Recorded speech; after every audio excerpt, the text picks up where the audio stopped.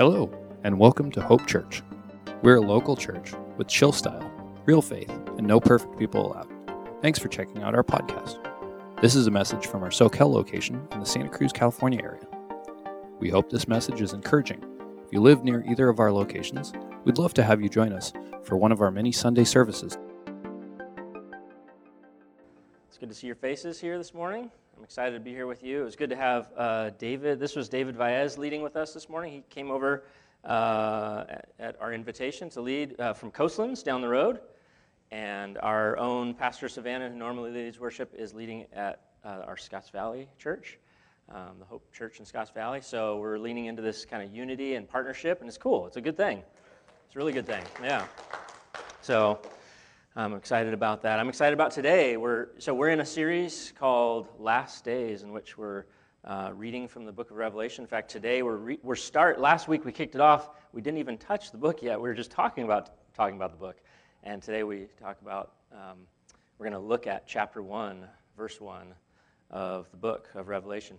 Have you ever been involved in a case of mistaken identity?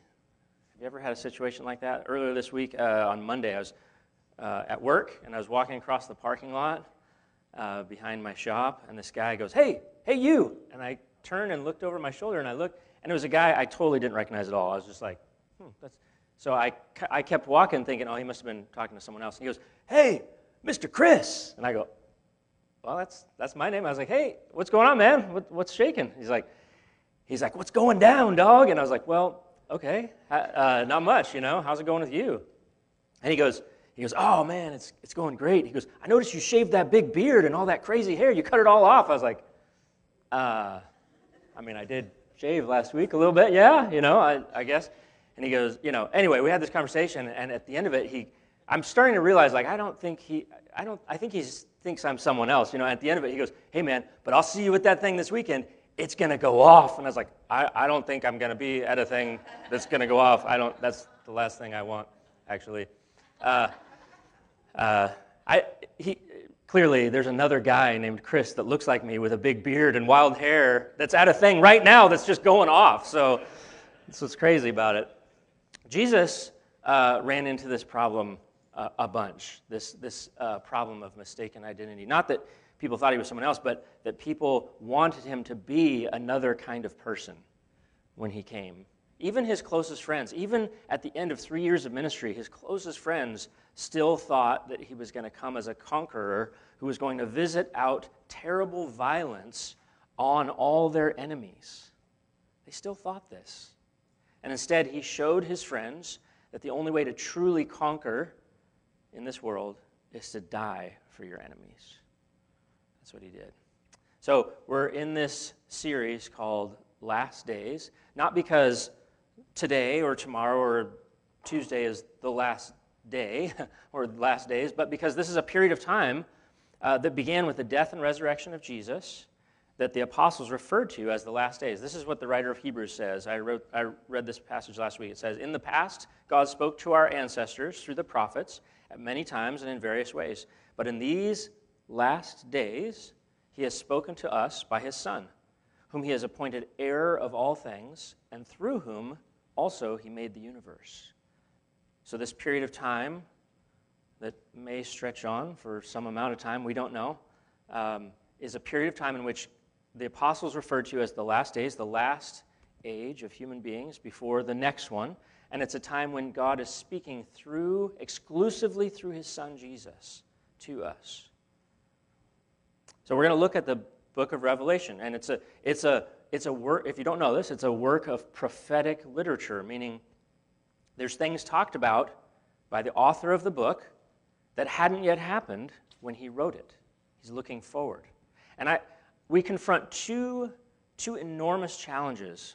See, here's the thing about Scripture, is that it reveals something about God, but in the process, it also reveals something about us. In particular, prophetic literature will reveal, I'm predicting, that it will reveal these two challenges in us. One is our tendency towards historical bias. That means that we typically, as human beings, I'm included in this, we all do this. We think that this particular time in history is more special than other times in history.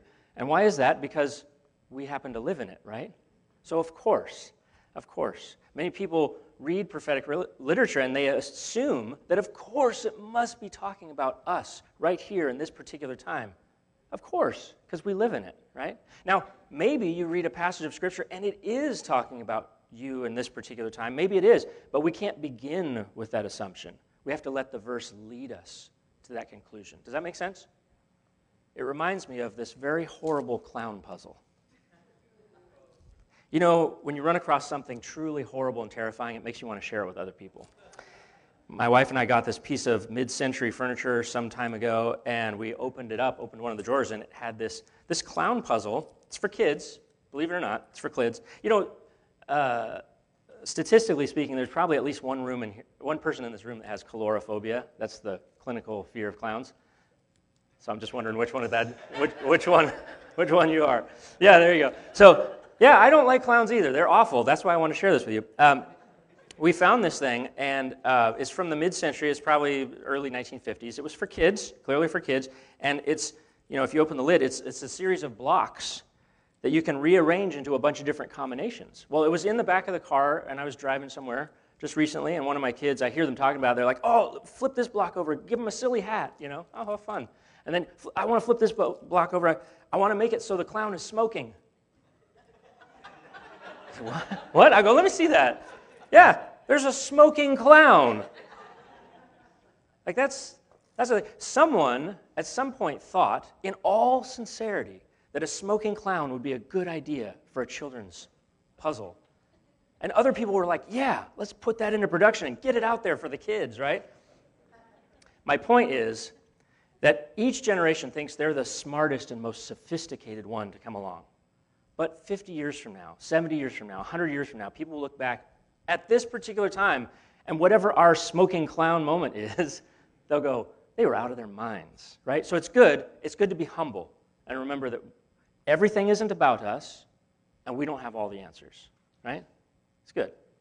Some of you are hearing that for the first time. It's not about you, and we don't have all the answers, right? So I said there was two challenges. The second one is a bias called apophenia. Okay, it's called apophenia.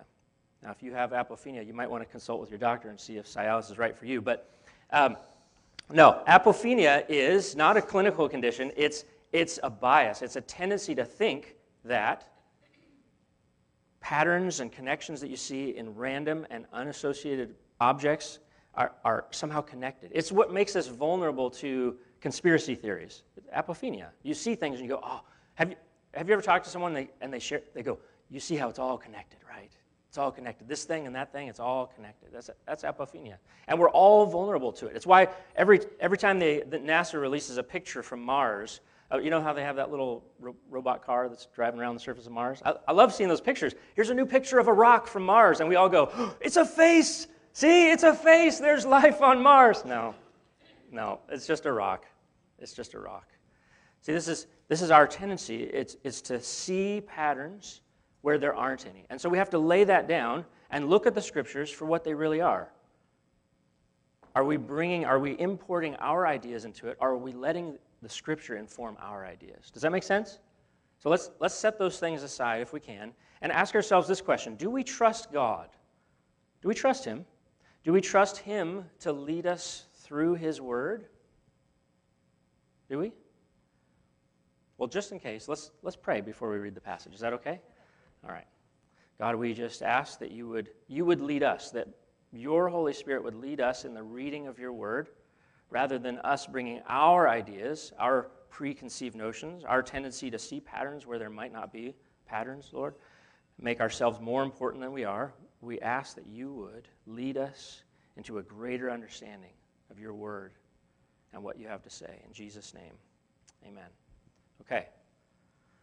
We're almost there. So you might want to turn, and if you have a Bible, Revelation chapter 1, verse 1, and I'm going to tell you about the book, and then we're going to start reading it together, okay? The author of Revelation is a man named, you guessed it, John, right?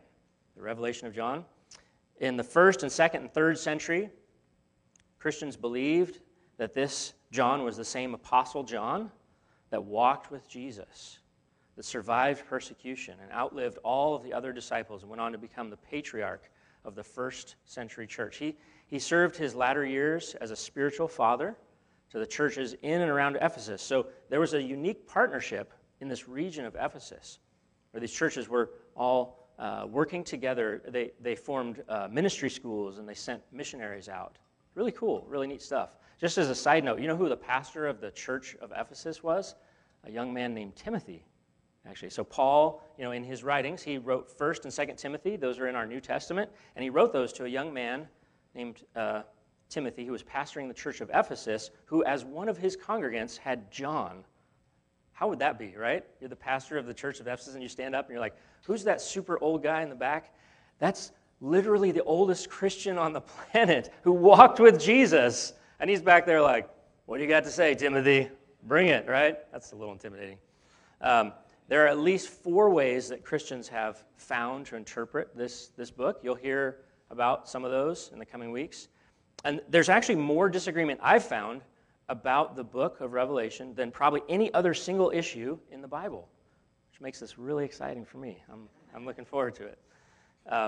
In early church tradition, John was already old when he was condemned to death. The Romans tried to kill him by boiling him in oil. Yikes, right? But he wouldn't die. He was stubborn and didn't die. And so in frustration, they exiled him to an island named Patmos. So think about that. John did 2 things that we know of really well. He fished and he wrote about Jesus. And the Romans thought that it would be a good idea to punish him by sending him to one of the greatest fishing spots in the Mediterranean, where he had nothing but peace and quiet to write about his friend and his Lord, Jesus. Actually, he got more than he bargained for because he got an unexpected visit from an old friend while he was on that island.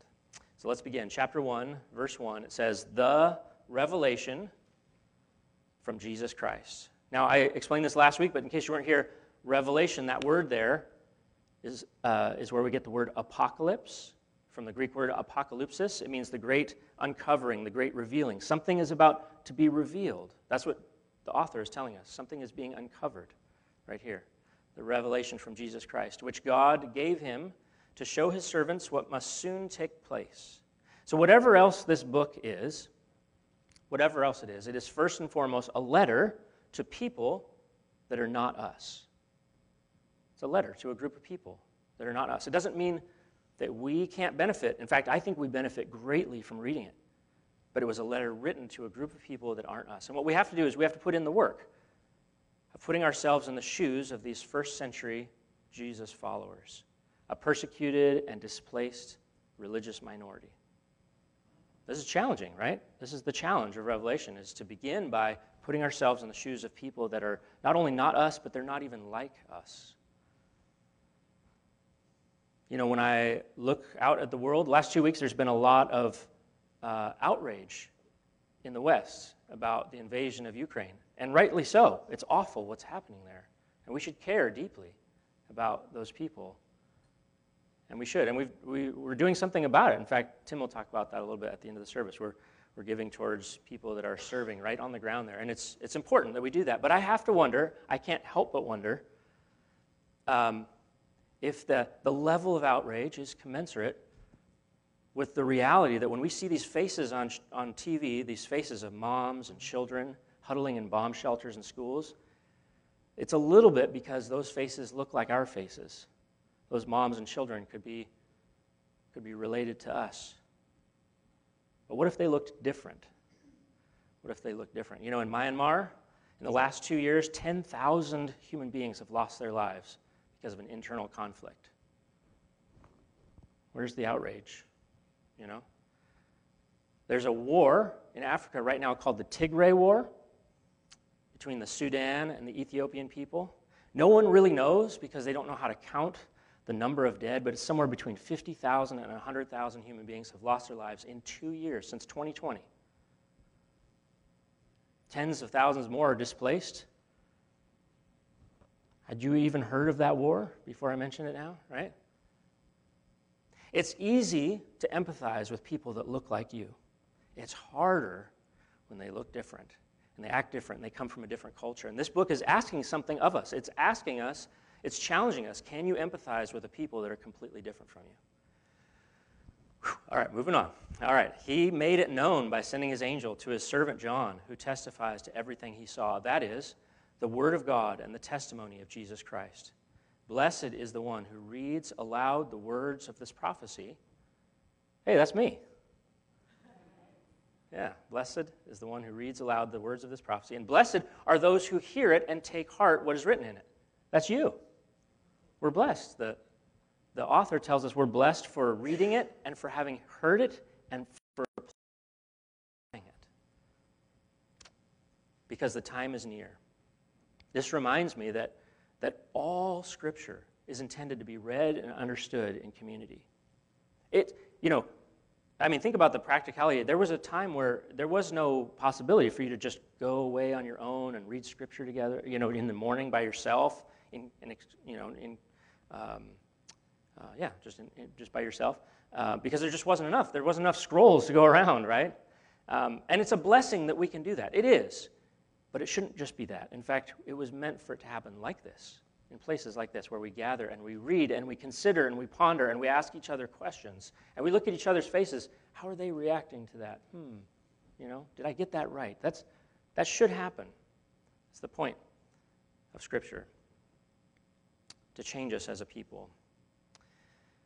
So this first section was clearly added by someone that wasn't John. This is like a prescript. It's tucked onto the front of the letter, and someone wrote that as they distributed the letter around Ephesus. So now we begin with the actual words of John. So here's John put his pen to paper, and he wrote this. John, to the 7 churches in the province of Asia. By the way, this isn't Asia like we know it. It's the Asia Minor, which is kind of around the Mediterranean, the northern coast of the Mediterranean, where Turkey is now. He says, grace and peace to you from him who is and who was and who is to come, from the 7 spirits before his throne. That's an odd phrase, isn't it? 7 spirits before his throne. It's a strange way to say that. And from Jesus Christ, who is the faithful witness, the firstborn from the dead, and the ruler of the kings of the earth. So John here is laying the groundwork for something truly radical. There's this idea of the God who is 3 in 1. Now, that's not all that radical to us. Have you heard the word Trinity before? Right? This is familiar ground to us, but to the readers of this letter, this would have been groundbreaking, interesting stuff. The God who is 3 in 1. The Father, that is, he who was and is to come, so that there's an immaterial, timeless being outside of the universe. And he says, the 7 spirits before his throne. This is an odd way of saying the Holy Spirit. Right? It's a reference to Isaiah chapter 11, where Isaiah talks about the Spirit of God as the wisdom, the understanding, the counsel, the might, the knowledge, the fear of the Lord, the 7 spirits around the throne. And it's the way that God interacts with people on the planet, is through his Holy Spirit. He's interacting with us right now as we read his word.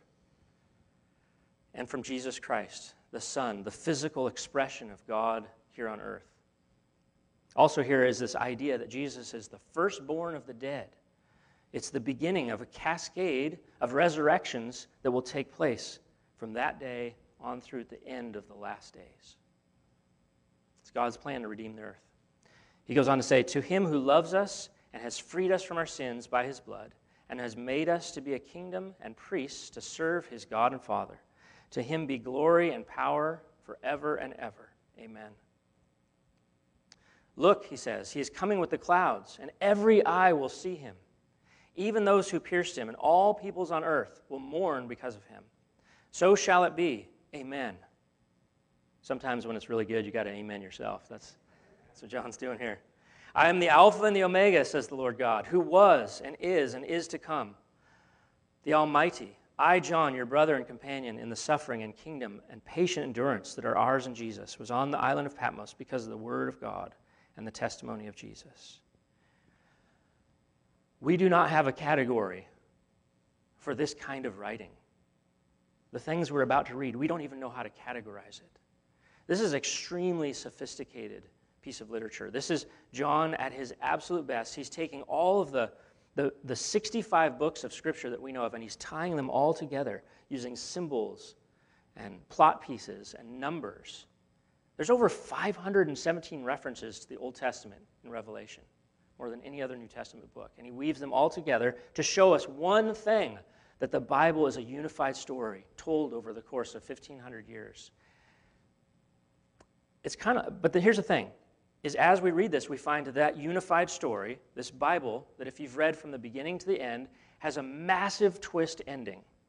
It's a massive twist. Have you seen The Empire Strikes Back in the Star Wars trilogy?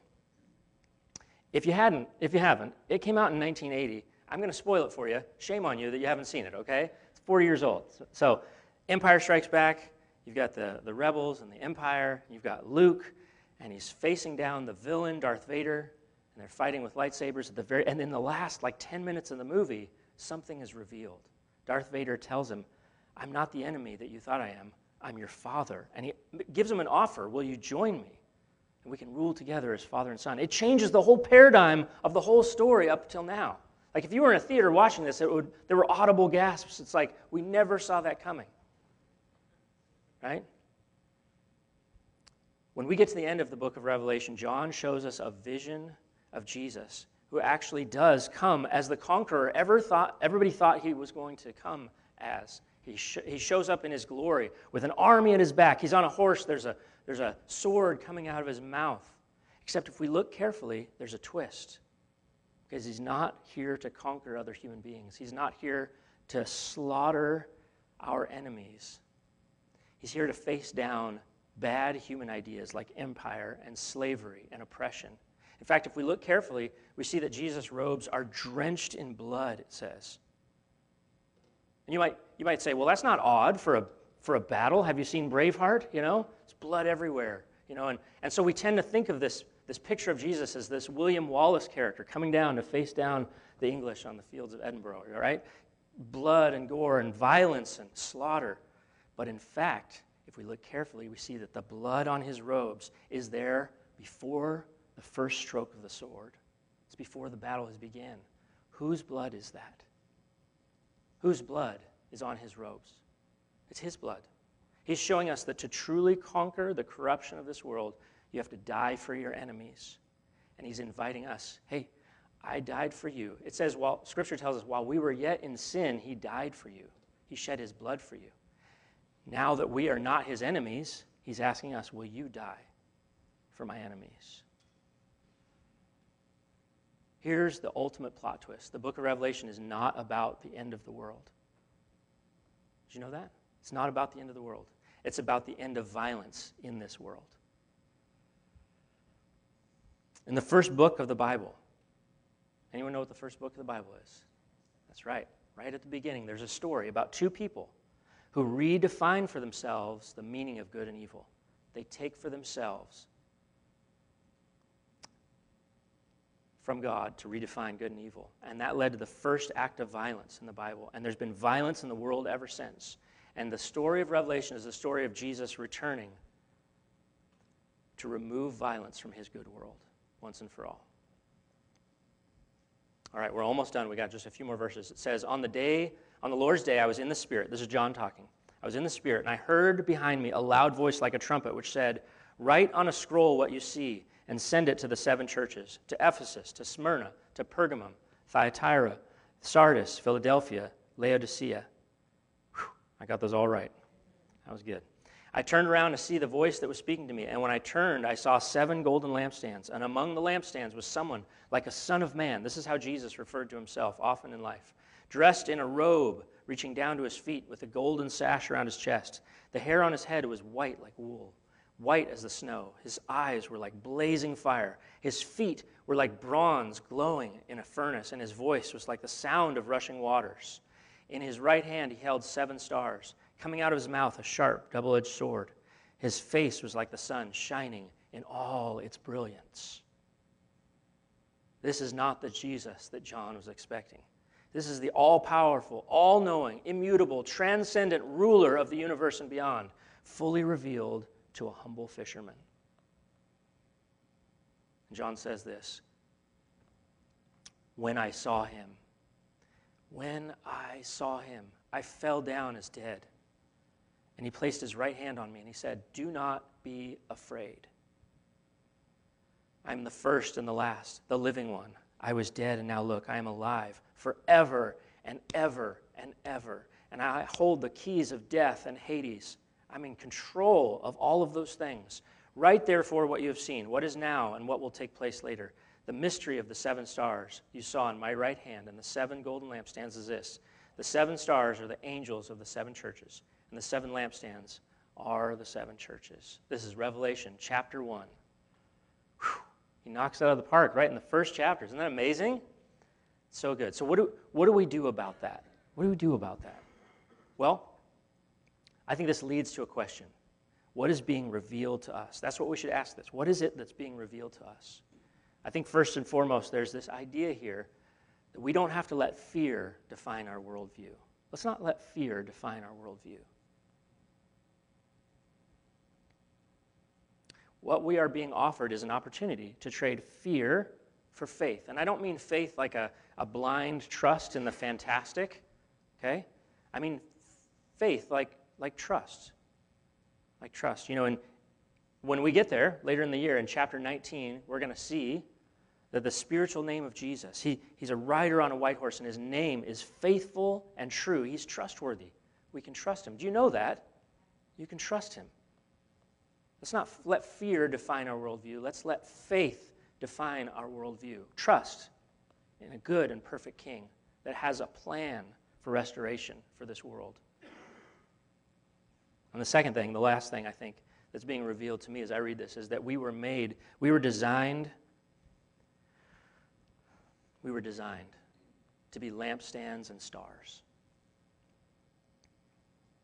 You know, this image of the lampstand, he tells us right here, we don't have to guess what the meaning is. He tells us. He says the lampstands are the 7 churches. By the way, 7 is a number that's going to come up a lot in Revelation. Did you know there was actually 10 churches in Ephesus that we know of? There may have been more. So when he says the 7 churches, what he means is all of the churches. When John says 7, he means all of something. It's a Hebrew reference to the number of completion. Okay? So when you see 7, it generally means all of something. I think we can cast our lot into this group and say that he's referring to us, the 7 lampstands. The church, his churches are meant to be lampstands. What do lampstands do? They shine out into the what? Into the darkness. They push back the darkness. That's us. That's us. We get to do it together. And the stars in his hand. You know, it says the stars represent the angels of each. I don't think these churches had guardian angels. I think this word here, angel, just means messenger. It's not a heavenly being at all. It means someone delivering a message. If there's a message, there needs to be a messenger. Who's the messenger of the message of Jesus? Who's delivering the message of Jesus? We are. It's you and me. And how do we deliver it? We live the way Jesus called us to live. And we do it out loud and in front of people. And in that way, we're the stars. This is what Daniel wrote 600 years before this book that we're reading right here. Daniel was a prophet as well, and he wrote this. He said, "There will be a time of distress such as has not happened from the beginning of nations until then. But at that time, your people, everyone whose name is found written in the book, will be delivered. Multitudes who sleep in the dust of the earth will awake, some to everlasting life and some to shame. Those who are wise," check this out, "those who are wise will shine like the brightness of the heavens. Those who lead many to righteous, those who are my messengers that deliver the message of Jesus, they will shine like the stars forever and ever." And God said to Daniel, "But you, Daniel, roll up and seal the words of this scroll until the time of the end." When is the time of the end? It's now. And so John is breaking the seals on the scroll. He's opening it up. And he's revealing what was put in the heart of Daniel 600 years before, 2,600 years before for us. And he's opening it up. And he's opening it up for everyone to see. Who's left out of this picture? No one. The truth of Jesus is for everyone. In the world that he is redeeming, no one has to be left behind. We hope this message encouraged you to take the next steps in your relationship with God. The cool thing is that you don't have to do it alone. There are a lot of ways you can get connected here at Hope. Not only do we want you to feel at home at Hope, we'd love to help you find a home. Please check out discoverhope.church and and click connect, or just email us at info@discoverhope.church. Lastly, we give everything we can away for free and rely 100% on volunteers and donations to support this ministry. If you'd like to give to the Mission of Hope Church, you can select the Give option on our website or text any amount to 831-800-2060. Thanks again for tuning in.